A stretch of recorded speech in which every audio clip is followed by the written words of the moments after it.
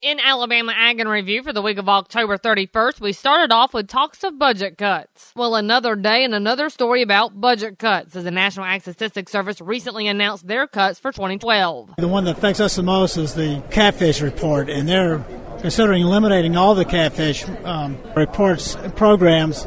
That's Bill Weaver, director of the Alabama NASS field office, who says even though catfish may not be a big industry nationally, it's huge in Alabama. In fact, I think we rank number 2 next to Mississippi in terms of total catfish production and acreage, and there are a lot of people out there who really rely on these reports. And Mitt Walker, director of the Catfish Division for the Alabama Farmers Federation, adds to that sentiment. Our farmers really rely on those numbers to make management decisions, whether it's in-pond inventories, prices for fish, a whole variety of things that NASS collects for them, and it'll have a significant impact. And when asked on the permanence of the cuts, Weaver says, these program cuts are pretty much sad unless we get additional funding from the industry. Something that Walker says may be hard to come by. One of the challenges with that will be that the catfish industry has already had some fairly difficult times in the last few years due to high feed cost, competition from foreign imports and those types of things. And frankly, there's not a lot of money out there to put into that.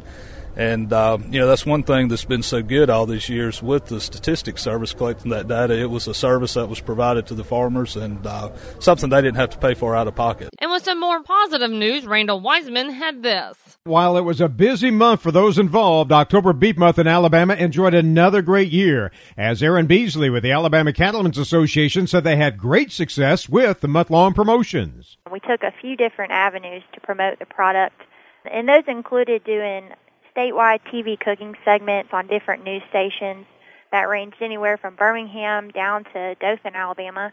We also participated in a statewide radio campaign where we promoted beef as a product for tailgating all around Alabama.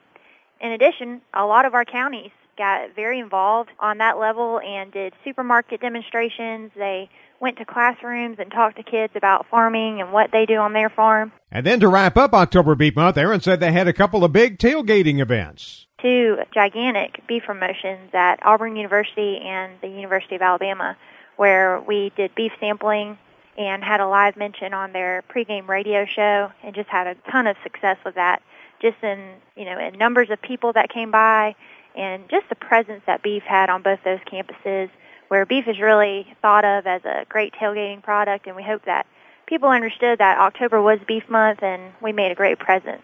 Aaron said October Beef Month was a success, and the fact their goal was to reach a lot of consumers, and they did just that. To learn more about the month-long activities or about your beef checkoff, just contact the Alabama Cattlemen's Association office in Montgomery. And we'll wrap up for this week with Everett Griner. What if you owned a herd of cattle? What if you owned a couple of horses, for pleasure riding? That doesn't matter.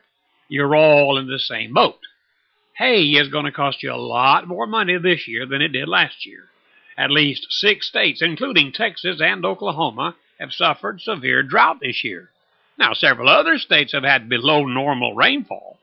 It's possible there may even be a severe shortage of hay this year. We're already into fall when most of the cutting and baling is done. Many barns that are normally stuffed with hay this time of year have little or nothing.